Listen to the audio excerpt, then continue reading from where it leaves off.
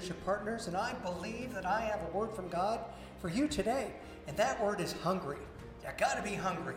What we found is that if you're hungry or you're excited about something, then you can actually start moving forward with living that as a part of your normal part of your life. But you have to be hungry for it. You have to want it. You have to really desire it. You know the biggest difference between Michael Jordan and George Phillips? Well, George Phillips you don't know because he never made it to the NBA. But Michael Jordan worked hard. He worked completely on everything basketball from the time that he was 5 years old to the time that he actually retired. And he's probably still playing basketball because it's been his life. He walked around with a basketball, he slept with a basketball, he bounced a basketball to school, he bounced it back, probably in detention when he got in trouble. I mean, there's all these things that Michael Jordan did because he was hungry to be a basketball player. And that's the difference between the people that make it to the NBA or to the PGA or to the NFL or to the Hall of Fame, whatever it is that your goal is, whatever your desire is, you got to be hungry for it. And that includes hungry for a relationship with God himself. I want to take a couple of verses and see how this can actually be applied to our life. Now, make sure that you subscribe over here because when you do, you won't miss any one of these videos. You can also go to our website at awfg.today, and when you do, you can get every single one of these, and I'm sure that they'll make a difference not only in your life, but in the lives that you come across. I also encourage you to share this on Facebook because it'll make the difference in your friends' lives as well. So these are the verses that I believe demonstrate to us that we should be hungry to go out and do what it is that God wants us to do, but also to live this life of victory.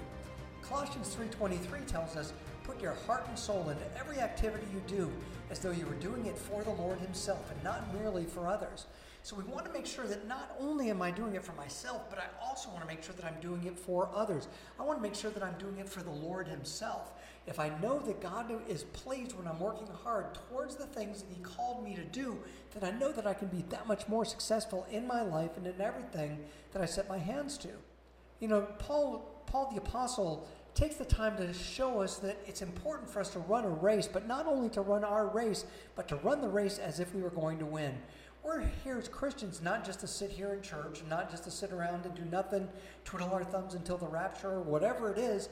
God did not call us to do that. He wants us to do something, but he wants us to do it with all of our heart and all of our energy. So if I'm running a race, I need to run that race to win, right? Well, Paul goes into this and he talks about this in 1 Corinthians 9:24. And this is what he writes. You've all been to stadiums and seen the athletes race. Everyone who runs, one wins. Run to win. So what we want to do is we want to make sure that we're running this race so that we can win the race that we've been called to run. Now, that means that I'm not going to be running backwards. I'm not going to be running sideways. I'm not going to be walking the race. I'm going to be running with every bit of energy that I have so I can concentrate on winning that race that I'm in. And we should have that same attitude about every single thing that we do. The very next verse says, all good athletes train hard. They do it for a gold medal that tarnishes and fades. You're after one of gold that's eternal. So our ultimate reward is going to be for us in heaven, and we can look forward to that, but we also want to make sure that we're not only achieving the goals that we've set for ourselves, but also for the growth that God has set for us. Remember, God's given us the opportunity and the ability to be able to grow all the way to the point of his return or until our death. So what we want to do is we want to make sure that we're focused on growth, and if I'm focused on growth, that means I'm going forward and I'm attacking every single thing with the same intensity that I did when I very first got started.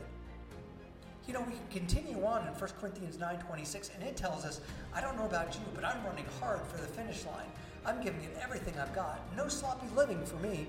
Now, this has been the Message translation, but it's also helping us to see in our own language how important this really is. So why not take the time to be able to run this race, make sure that you're running hard, and that everybody else can see that you're running hard as well. Now, it isn't for your own glory, but it is to inspire others to be able to give every single thing that they've got as well, so that they can do that in a way that will honor God and also not be a sloppy way of life. So we can finish up in this same chapter, and it tells us, I'm staying alert and in top condition. I'm not going to get caught up napping, telling everyone else about it, and then missing out myself. So what we want to do is we've got to focus on what it is that God wants us to do. We've got to be hungry, as Les Brown says. We've got to go out, we've got to accomplish that perfect task that God has in store for us. So why not find out what that is, or at least do something with all your effort towards what it is that you believe at least in the direction that God is sending you in. Based on these things, this is the word that I believe that the Lord's given to me for you today.